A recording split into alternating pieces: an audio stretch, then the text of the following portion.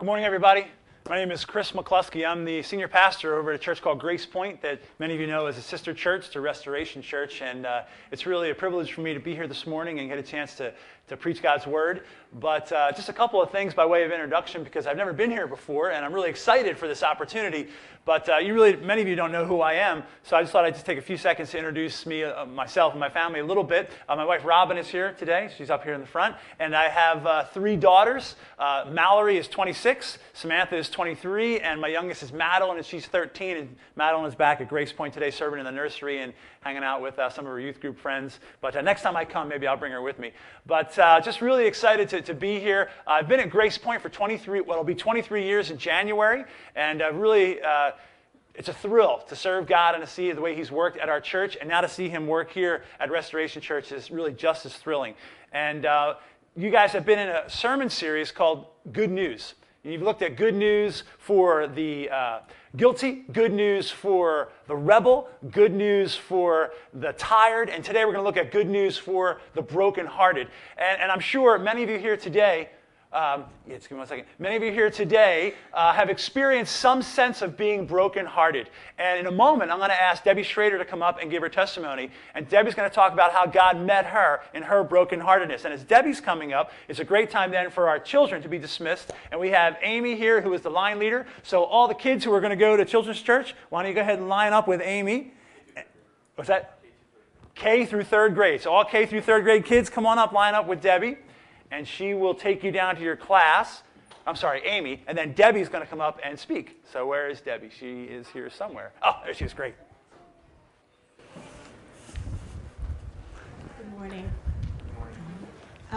If you are a member of the launch team, members of the launch team have actually heard me share my story before. And I'm blessed to have a chance to share it again, and now with our larger congregation. So if you've heard it before, please bear with me. As I said the first time that I shared my testimony, I've written it sort of in a narrative form because it helps me just to keep it focused and not to ramble. So I hope you don't think it too impersonal, but this is my story, and I have titled it My Restoration Story. My name is Debbie, and I would like to share with you my story about how God changed my life and restored me to Himself. My story involves various life stages in which He used my circumstances to make Himself known to me. I was raised in a home with parents who were Roman Catholic. We would attend Mass every Sunday when I was young, and I had a First Communion ceremony and a confirmation. I attended religious instruction in my early teens, and I could recite all the prayers from memory. I do not remember a time when I did not believe that Jesus was the Son of God who died on the cross for sinners. I also know that for the first 31 years of my life, I had no real idea how that applied to me. My parents divorced when I was 14, and somehow our family going to church died with the marriage. My next church experience happened as an older teen when I started visiting a Lutheran church with my now husband Steve's family. It felt good to have the rhythm and routine of a Sunday morning and holidays again. I felt like I was checking in with God once a week. Steve and I were married at Peace Lutheran Church, and when our babies were born, we had them baptized because that's what the Lutherans do. We wanted our children to be raised believing in God and going to Sunday school. Back then, it wasn't about much more than doing something because it made me feel good about myself. As a young person, I was always filled with insecurities about relationships with other people, and I worried a lot. I never felt like I fit in anywhere, even with my own family. Nothing ever felt stable or reliable as my parents began new relationships after their divorce. So I began my adult life with no real sense of who I was or what I should do with myself. I struggled with anxiety and depression, and the only reason I never followed through with random thoughts of suicide was because Steve was in my life. After 27 years of marriage, I now know that the Lord used Steve to protect me from those thoughts until I could come to know Him. In our early married years, I was frequently depressed and angry, and I could be generally unlovely to my husband. I know now that there was an unnamed need in me that only God could fill. I couldn't identify it, but the void kept me feeling scared and empty.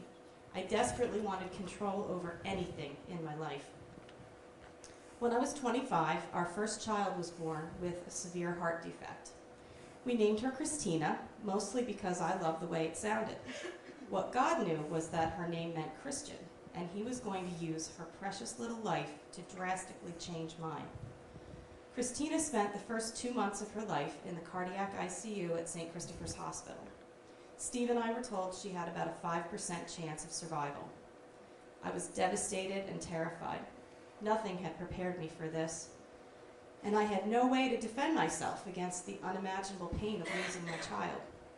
I remember 2 moments very clearly from the blur of those days at the hospital. The first was my moment of hope, and the second was my moment of peace. These 2 instances began a life change that, over the course of about 5 years, brought me to Christ and began healing a lifetime of wounds. My moment of hope happened late one night, standing next to Christina's tiny body, strapped with tubes and tape and monitors. I was cried out and hoarse and feeling utterly helpless. I just couldn't believe that God would let this happen to me. I remember thinking that thought and then feeling a jolt run through my insides. Wait, what was that? God? God let this happen to me? Oh yeah, God. There is a real God up there. I've always known that somehow. There is a real God in heaven who loves me, and he loves Christina. He knows all about this, and he can do a miracle if he wants to. In the space of about 5 seconds, I went from utter despair to unspeakable joy. The difference was hope. The doctors who gave my daughter a 5% chance at life were not in control. God was in control. If he willed it, Christina had a 100% chance to live. Hallelujah. 2 weeks later, 2 nights before the major reconstructive heart surgery that was the only treatment available for Christina's condition, I had my moment of peace. Steve and I were standing in our kitchen at about midnight, eating some cereal before we went to bed. We'd been at the hospital all day, listening to more gloom and doom prognoses from the doctors. Our house was completely silent, except for us munching. Like the moment in the hospital, another feeling ran through my insides. This time it wasn't a jolt. It was the most soothing sense of peace I've ever experienced. It just fell over me, unsolicited and unexpected. I know it seems odd to say that I felt words, but I honestly did. In the total silence, my heart felt a message that said, everything is going to be fine. The feeling of relief was so profound that my only response was filling up with tears. I couldn't even speak. Just then, Steve said, "This is really weird, but I just got this feeling that everything is going to be okay." I just about fell over on the floor. Those moments changed me radically and permanently. The mother in me wishes I could end this story by saying, God healed Christina and we all lived happily ever after. However, that was not the ending of the story God was writing on my life. Christina did come home from the hospital and lived at home with us for 6 months. Those were months filled with the joy of her presence and the agony of coming to terms with how sick she really was. When she was 8 months old, Christina went back to her true home in heaven. My heart broke in a way I never knew it could. But the Lord had already placed a hope in my heart that could not be crushed, even by death. He was with me and would not abandon me. The 8 brief months of Christina's life had been his gift of revelation to me about himself. Steve and I were blessed by a new birth less than a year later. This new daughter I named Gabrielle, after the angel Gabriel, who brought Mary glad tidings of the birth of Jesus. Victoria and Stephanie soon followed, and life was busy and our hearts were full. Shortly after the 5th anniversary of Christina's death, a new friend invited me to a mom's group she was hosting at her church. I joined the group and soon found myself surrounded by other young mothers who talked all the time about their personal relationships with Jesus Christ. I was astounded by the simple truth that I had never understood in my 30 years of life. God sent Jesus to die for me because he loved me too much to lose me. I could identify with that, having lost a child of my own. There's nothing I wouldn't have done to protect her and save her from dying. There is nothing God wouldn't do to protect and save me from dying and being separated from him forever. In the 15 years since I received the gospel and invited Jesus to be Lord of my life, I've been on a long journey of healing. The more I give him control, the more my life is purposed and fulfilling. When I hold back and try to do things on my own, the insecurities start to creep back in. He's always faithful, though, to remind me to depend on him and allow him to restore me. I love that we have named this new church Restoration. It is the word that describes what God has been doing with me for the past 21 years and has promised to complete.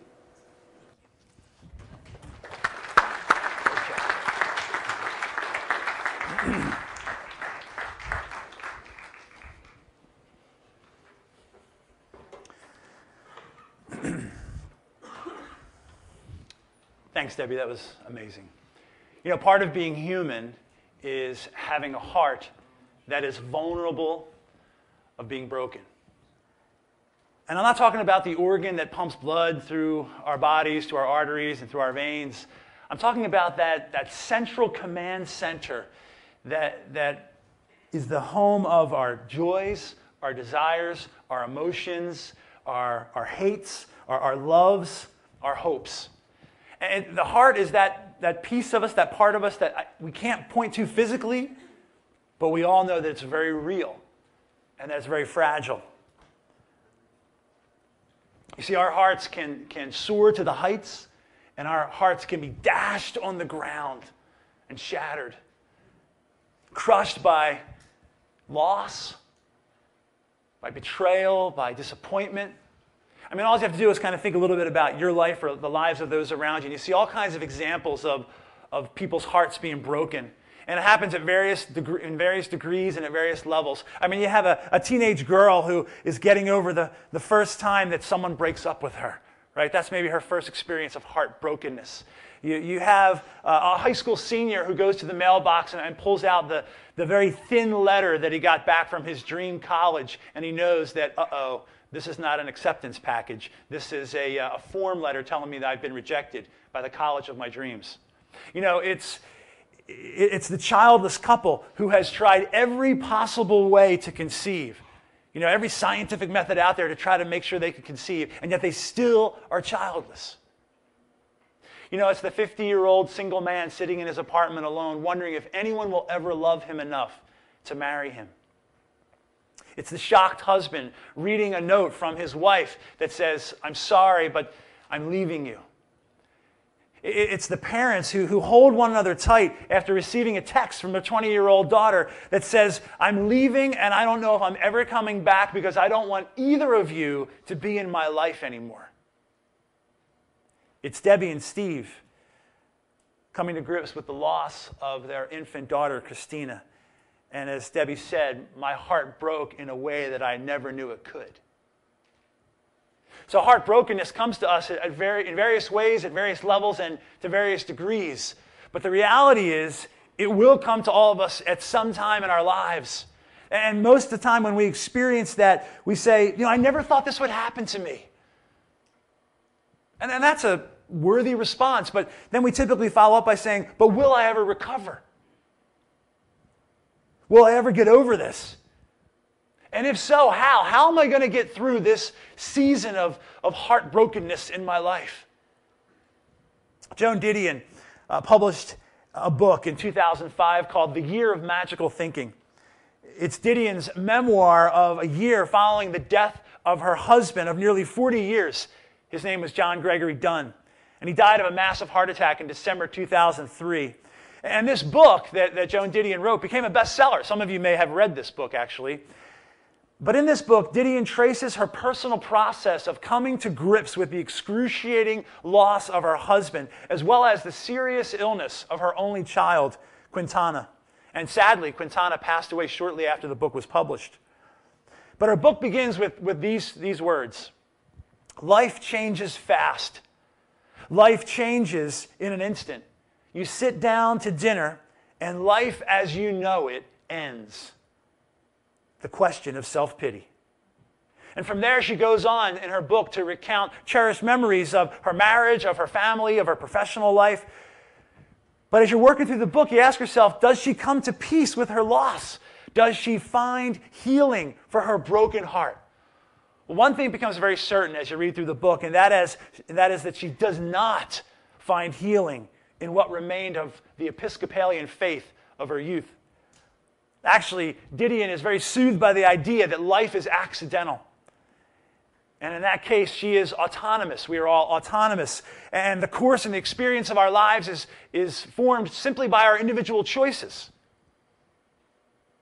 And in light of that, at one point in the book, she writes with an almost bitter tone, "No eye was on the sparrow. No eye was watching me." Now, you may not understand what she's referring to here, but actually what she's referring to is a classic gospel song called "His Eye is on the Sparrow," which declares that God pays close attention to every living thing, even a creature as insignificant as a sparrow. And Gideon clearly rejects that there is a God who takes interest in her life, in her choices, and in her loss. She's heartbroken. She's experienced tremendous loss. But as far as she's concerned, the world and certainly God are indifferent to her loss. And Gideon deals with her broken heart by just going with the change. She presses on, crafting what is left of her life through her own choices, but certainly not by the comfort and the strength and the guidance of God. In her mind, there is no eye on the sparrow. But I'd like to challenge Joan Didion's perspective this morning, for I believe that the Bible does indeed offer us hope. In fact, there's a story of a woman that I believe is a classic example of a broken heart. And I want us to take a look at her story today and see how she responds to brokenness. And it's another story of a woman and a baby. We heard Debbie's story, and now I want you to hear the story of Hannah. Now, Hannah's story is found in the Old Testament. If you have a Bible, you can open up there now to 1 Samuel chapter 1. We're going to look at chapter 1 and a little bit of chapter 2. 1 Samuel chapter 1. It's in the Old Testament, near the beginning of the Old Testament.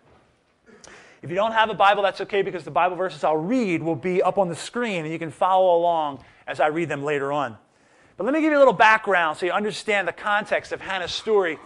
Hannah's story takes place right at the end of what is known as the period of the Judges in Israel's history. This is a time when Israel struggled to be consistently obedient to the Lord. In fact, there's a summary statement of that time that says, "Every man did that which was right in his own eyes." Now, it's roughly about 1100 BC, and God is about to bring the Israelites into a time of monarchy, a time of kings. So God's going to raise up a leader to guide the Israelites through this transitional time, a prophet and a priest by the name of Samuel. And Samuel's mother will be an obscure, rural, barren Jewish woman named Hannah. And this is going to be her story that we'll talk about. Hannah is married to a man named Elkanah. Elkanah has two wives, Hannah and Peninnah. Peninnah is able to bear children, but Hannah is barren. Now, every year, Elkanah would take his family to a place called Shiloh, and there in Shiloh, they would worship the Lord and offer sacrifices. And this is where we pick up the story in 1 Samuel chapter 1, verse 4. It says this, "Whenever the day came for Elkanah to sacrifice, he would give portions of the meat to his wife Peninnah and to all her sons and daughters, but to Hannah he gave a double portion because he loved her, and the Lord had closed her womb. Because the Lord had closed Hannah's womb, her rival kept provoking her in order to irritate her. This went on year after year. Whenever Hannah went up to the house of the Lord, her rival provoked her till she wept and would not eat. Her husband Elkanah would say to her, 'Hannah, why are you weeping? Why don't you eat? Why are you downhearted? Don't I mean more to you than 10 sons?'" Let's just stop there for a minute. Hannah is barren. And being barren in her ancient culture was for a married woman probably the height of emotional and social agony. And you ask yourself, why? Why would barrenness be such a big deal for this woman, Hannah?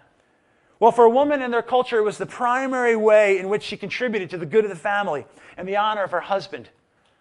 An heir was needed for the family line.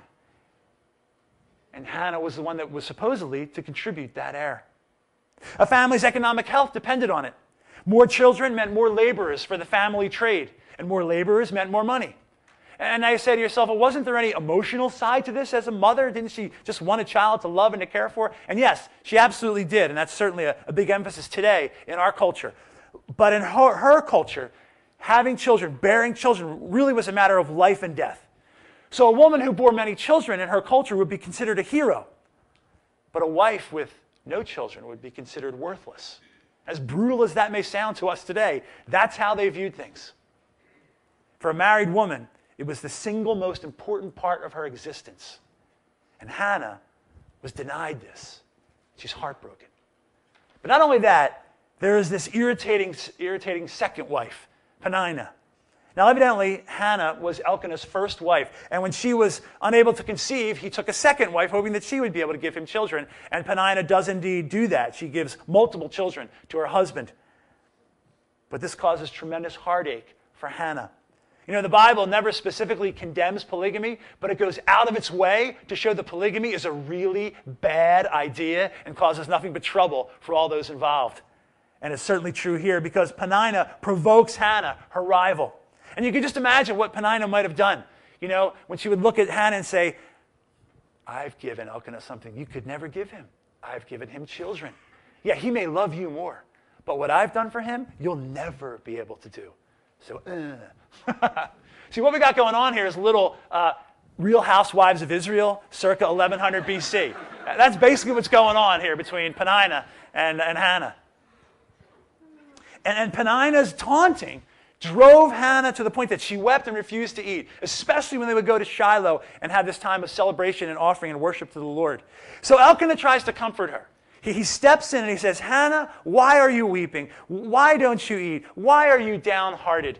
So far, so good for Elkanah, right? He's entering into his wife's pain. He's trying to comfort her. He's trying to love her. He sees that she's brokenhearted. He wants to do what he can to love her and to lift her up. But then he gives this final statement that he just blows it. He says, don't I mean more to you than 10 sons?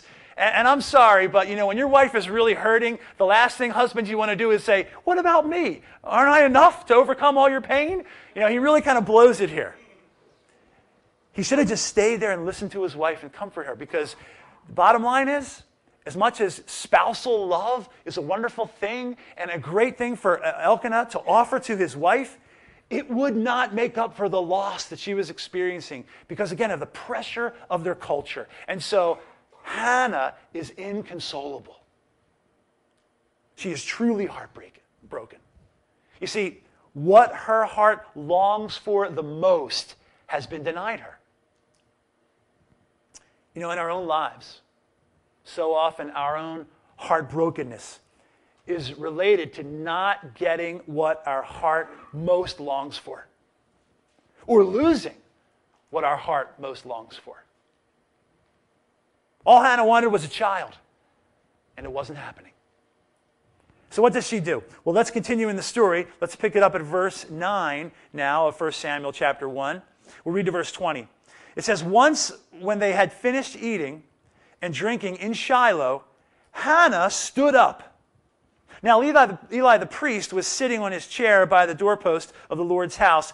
In her deep anguish, Hannah prayed to the Lord, weeping bitterly. And she made a vow, saying, Lord Almighty, if you will only look on your servant's misery and remember me, and not forget your servant, but give her a son, then I will give him to the Lord for all the days of his life, and no razor will ever be used on his head. As she kept on praying to the Lord, Eli observed her mouth. Hannah was praying in her heart, and her lips were moving, but her voice was not heard. Eli thought she was drunk and said to her, how long are you going to stay drunk? Put away your wine. Not so, my lord, Hannah replied. I am a woman who is deeply troubled. I have not been drinking wine or beer. I was pouring out my soul to the Lord. Do not take your servant for a wicked woman. I have been praying here out of my great anguish and grief. Eli answered, go in peace, and may the God of Israel grant you what you have asked of him. She said, may your servant find favor in your eyes. Then she went her way and ate something, and her face was no longer downcast. Early in the morning they arose and worshipped before the Lord, and they went back to their home at Ramah. Elkanah made love to his wife Hannah, and the Lord remembered her. So in the course of time, Hannah became pregnant and gave birth to a son. She named him Samuel, saying, because I asked the Lord for him. Verse 9 says that Hannah stood up. And now you read that and you say, okay, big deal. She stood up. That's a normal human action. That's what people do when they're reclining. Because back then when they would eat their meal, especially a celebration worship meal like this, most likely they were reclining at the table, laying kind of on an elbow, that kind of thing. So for her to stand up is seemingly no big deal. But the author is making a very big deal about this action. It's not just a physical action. It represents Hannah taking action. Hannah doing something about her situation. Hannah, frankly, she was, you could say, on the ground, down in her spirit, depressed, thinking that, in sort of like an emotional fetal position, so to speak, and yet she now gets up, ready to move towards God, ready to move out of her heartbrokenness. She's wrestling herself out of this situation. Something comes over her. Something comes over her and causes her to want to break free from the circumstances that have left her broken. And she does the right thing. She stands up in order to turn to God. Sometimes if we're going to find healing for our broken heart, it takes that initial step of movement to rise up from the circumstances and move toward God. To take action, to stop being passive and woe is me. And Hannah does that. What does she do? She turns to God. She brings all of her brokenness to the Lord. Verse 10, in her deep anguish, Hannah prayed to the Lord, weeping bitterly. She's not hiding anything or holding anything back. God, you are getting the real me right now. She brings a fresh sense of intensity, a fresh sense of purposeness. God, I am laying all of my pain before you. And look what she prays. Lord Almighty, if you will only look upon your servant's misery and remember me and not forget your servant. I want to just for a minute take apart that prayer because it's really important, the perspective she takes with her prayer. She starts with Lord Almighty. Lord Almighty means Lord of hosts. We just sang about the Lord of hosts earlier today, the God of angel armies. As we sing that phrase, that's really talking about God as the Lord of hosts. And hosts means armies. The armies belonging to the great creator God, composed maybe of angels, composed maybe of men.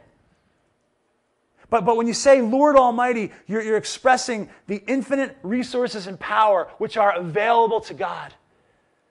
God is so sovereign over all the powers of heaven and earth. And this is the transcendence of God, that God is above and beyond everything that is on the earth. He is the Lord Almighty. That's how she starts her prayer. She acknowledges God's power. But then she goes on. Look upon your servant's misery and remember me. Forget not your servant. You know what this means? This means that Hannah is well aware of the awesome power and majesty of God. But at the same time, she believes that God cares about her. She believes that the broken heart of an obscure, rural, barren Israelite woman matters to the Almighty God. That his eye is on the sparrow. And if his eye is on the sparrow, then I know he watches me. See, this is the immanence of God. First you have the transcendence of God, Lord Almighty, and now the immanence of God, where God is as close as your next breath, right there with you. Ready to enter into your pain and be a part of your life in a very real and tangible way. Debbie, in her testimony, shared that she had a moment of hope. And that's when she realized that God is real and that God knows what's going on in her life and God loves her. But then she also said that God has the power to do something about Christina, her daughter, who was struggling so much. That was her moment of hope. This is Hannah's moment of hope when she prays this way. You see, God is infinitely powerful, but God is also infinitely tender. Do you believe that today? That God is infinitely powerful, but he is also infinitely tender. Some of us have forgotten that. Either one side or the other. But Hannah didn't. So what are we to do with our broken heart today? Our deepest felt emotions of pain and loss and betrayal and disappointment. Well, we need to pour them out to a God who will listen. But we don't want to pour them out simply by ranting on God and screaming at God. Sometimes maybe we need a little bit of that just to kind of get it out. But our prayer needs to go somewhere. We need to pray according to who God is, like Hannah did. praying those emotions out in a way that aligns with who God is. You are the Lord Almighty. All the powers of heaven and earth are at your disposal. Please act according to your power. You are the God of unconditional love and mercy. Meet me in my pain, God. You are a God of perfect will and purpose. Help me to believe that you are at work. In light of who you are, God, direct my steps and govern my feelings. That's how Hannah prayed, and that's how we need to pray in the face of our broken hearts and our deepest longings. And so where does Hannah go with the prayer? Well, in light of who God is and how he works, she makes a vow. Again, verse 11, Lord Almighty, if you will only look on your servant's misery and remember me and not forget your servant, but give her a son, then I will give him to the Lord for all the days of his life, and no razor will ever be used on his head. Lord, if you give me a son, I will give him right back to you. Now, you may be saying, wait a second, so does this mean that she cut a deal with God? That she's bargaining with God? Is that what we're supposed to do? Bargain with God and cut a deal with him? Well, before you get too upset about that, think about what she said. If I have a son, I will give him to the Lord for all of his life, and no razor will be used on his head. And you're thinking, what is this razor thing? What's that all about? What she's referring to is what's called a Nazirite vow. A Nazirite vow was a way in which, it really was a process by which someone who was not from a priestly line could in fact become a priest or a lay priest by taking this Nazirite vow. And so she's offering up her son and saying, I will put him into a situation where he will take the Nazirite vow and ultimately be your servant, Lord.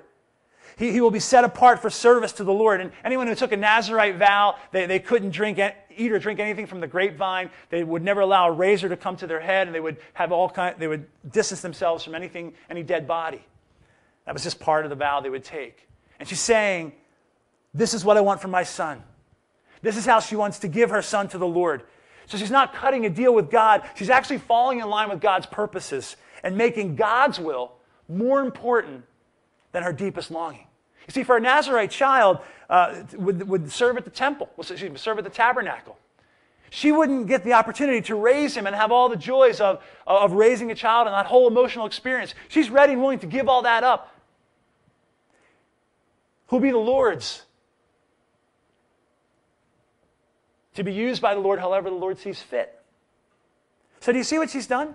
She's taken the deepest longing of her heart. In fact, what she thinks is the cure for her broken heart, to have a son or to have a child, and she's given it to God. She no longer wants the baby just for social reasons, for emotional reasons. She wants to further the purposes of God. She says, God, I will give my deepest longing to you. It's no longer about my emotional needs, my wants, my desires. The cause and even the cure of her broken heart in her mind, she is now giving back to God and saying, He's yours. She's in a place of surrender before the Lord. Now look what happens. As she's praying, Eli the priest sees her praying silently, and he mistakens that she's drunk. She assures Eli she's simply a woman deeply troubled, pouring out her heart to the Lord, praying intensely with great anguish and grief. Eli realizes his mistake, and he prays a blessing over her. Go in peace. May God grant you what you asked of him. And then pick it up at verse 18. She said, may your servant find favor in your eyes. Then she went her way and ate something, and her face was no longer downcast. Early the next morning they arose and worshipped before the Lord, and then went back to their home at Ramah. Do you see what happened to Hannah? Her heart was changed. Her disposition is different. Her broken heart has experienced healing. She eats. She's no longer downcast. She worships the Lord. You know, Debbie, in her testimony, talked about she had a moment of peace in her struggle with Christina, where her and Steve were in the kitchen. They just realized, you know what? God's in control. God's going to take care of this. And they both had this amazing sense of peace that came over them. Well, this is Hannah's moment of peace. She's free from her brokenness now. But you got to remember the timing. Don't forget the timing here. She does this. She has this sense of peace. She's no longer downcast before the baby ever arrives, before she ever conceives. There's no guarantee yet that she's going to have a child. And yet, she's at peace. Well, what's happened? Well, there's been a change of focus. God, you are now the center of my life. Whatever your will is, I will follow. Because now I know that you hear me, that you remember me, that you care about me. And I give my brokenness and all of its causes to you. I want to be in line with your purposes for me, most of all, not just have my deepest longings met. Can you do that today? Can you give your deepest longing to God? Whatever you believe is the cure for your broken heart today, can you say, God, it's yours? I will not cling to this any longer as my Savior. You, Lord, are my only Savior. So remember me in my misery, do your will in my life, and I'll just give it all back to you.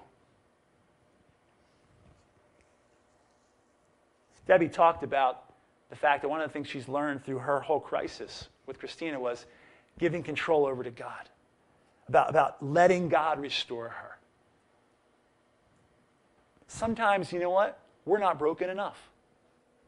Sometimes in the midst of our brokenness, we're not quite broken to the degree that we're ready to give it all over to the Lord and say, God, I'm no longer going to cling to this as my Savior, this relationship, this hope that I may have, this loss that I've gone through, whatever it might be. God, I'm going to actually give it over to you. But sometimes we're not quite there yet. We want to cling to it a little longer. Well, Hannah got to that place where she gave it all to the Lord. And let's see what happens. She does indeed conceive and give birth to a son, Samuel. She has every intention of bringing him to Shiloh and dedicating him to the Lord. But first, she has to wean him, and in their culture, that would probably take about 3 years or so. But when it's done, she takes Samuel to be dedicated to the Lord. Let's pick it up in verse 26. It says this. She brings the boy to Eli the priest, and she said to him, "Pardon me, my Lord, as surely as you live, I am the woman who stood here beside you praying to the Lord. I prayed for this child, and the Lord has granted me what I asked of him. So now I give him to the Lord. For his whole life he will be given over to the Lord." And he worshiped the Lord there. So this is what Hannah did. When God showed up in her life, she remained true to him and his purposes. She didn't pull back and say, "Oh, now that I got what I wanted, God, forget about that little promise I made to you before." God remained the center of her life, not her longings. She was fully surrendered to God. And that was the key to healing her broken heart. The release of her deepest longing. See, that deepest longing had really become a god in her life, an idol in her life. And the surrender now to the purpose and to the will of Almighty God, the God who hears her, the God who loves her, was ultimately what allowed her to experience that healing. You see, here's the deal. God heals surrendered hearts. God heals surrendered hearts. Not hearts that are shaking a fist at him, not hearts that are demanding what they want from God. That's hard to break through. But God heals a surrendered heart. Do you want God to heal your heart today? Give it to him. Surrender that damaged or missing deepest longing of your heart to him. See, the true path to heal a broken heart is by surrendering it to God. Are you convinced that the only way, the only cure for your broken heart is that thing you long for? You know, my loved one who passed away, I don't know, somehow I've got to have her back. I've got to have him back. That's the only way I'll ever be cured of this brokenness. Release him or her to the Lord and give your future to God. My betrayer must pay for what he did.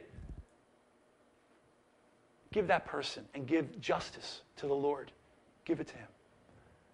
My marriage must be saved. Give it to him. I have to have a child, or I must find a spouse, or my rebellious child must return home. Give it to him.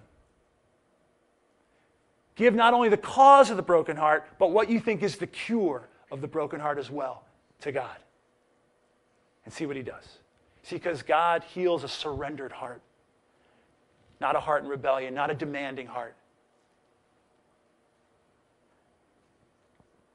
How did Hannah do this? Well, we find it in her prayer song in chapter 2. Just a few moments here, just to look at her prayer that she prays.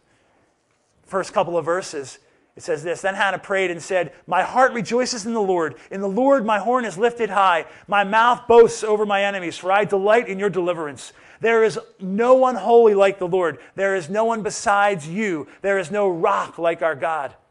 See, all that Hannah thinks, does, and says is centered on the great act of God on her behalf. In her brokenness, she has run to the Lord, and he has been her rock, her refuge, and her strength. But she goes on. Look at verses 4 through 8. Look at the contrast that she prays here. The bows of the warriors are broken, but those who stumbled are armed with strength. Those who are full hire themselves out for food, but those who are hungry hunger no more. She who was barren has borne 7 children, but she who has had many sons pines away. The Lord brings death and makes alive. He brings down to the grave and raises up. The Lord sends poverty and wealth. He humbles and he exalts. He raises the poor from the dust and lifts the needy from the ash heap. He seats them with princes and has them inherit a throne of honor. Hannah celebrates how God balances out life by his own measures. God reverses things. He turns losers into winners and winners into losers. The strong are made weak and the weak strong. The full are made hungry and the hungry are full. The barren is made fertile and the fertile no longer give birth. And on it goes. See, all of life is in God's hands. Our current position, our current stage in life are not barriers to God. They are not permanently fixed or unchangeable, for the Lord is able to reverse it. And that's good news for the brokenhearted. You see, Hannah was in a place of disgrace and brokenness. But in her suffering, God brought life and hope. Her brokenness met with the purposes of God. See, and when she fully surrendered to the purposes of God, that's when her life was reversed. That's when the barren experienced life. See, Hannah's story points us to the greatest reversal of all, the ultimate reversal, the cross. See, Jesus was disgraced, suffered, tortured, heartbroken by betrayal, by desertion, and ultimately died the agonizing death of a common criminal. But he was surrendered to the Father's will. He knew what was coming. He knew the pain, the anguish, and the heartache that would come to him as our Savior, as our Messiah, as the cross loomed in the distance. And it says that he prayed, "Not my will, but yours be done, Father."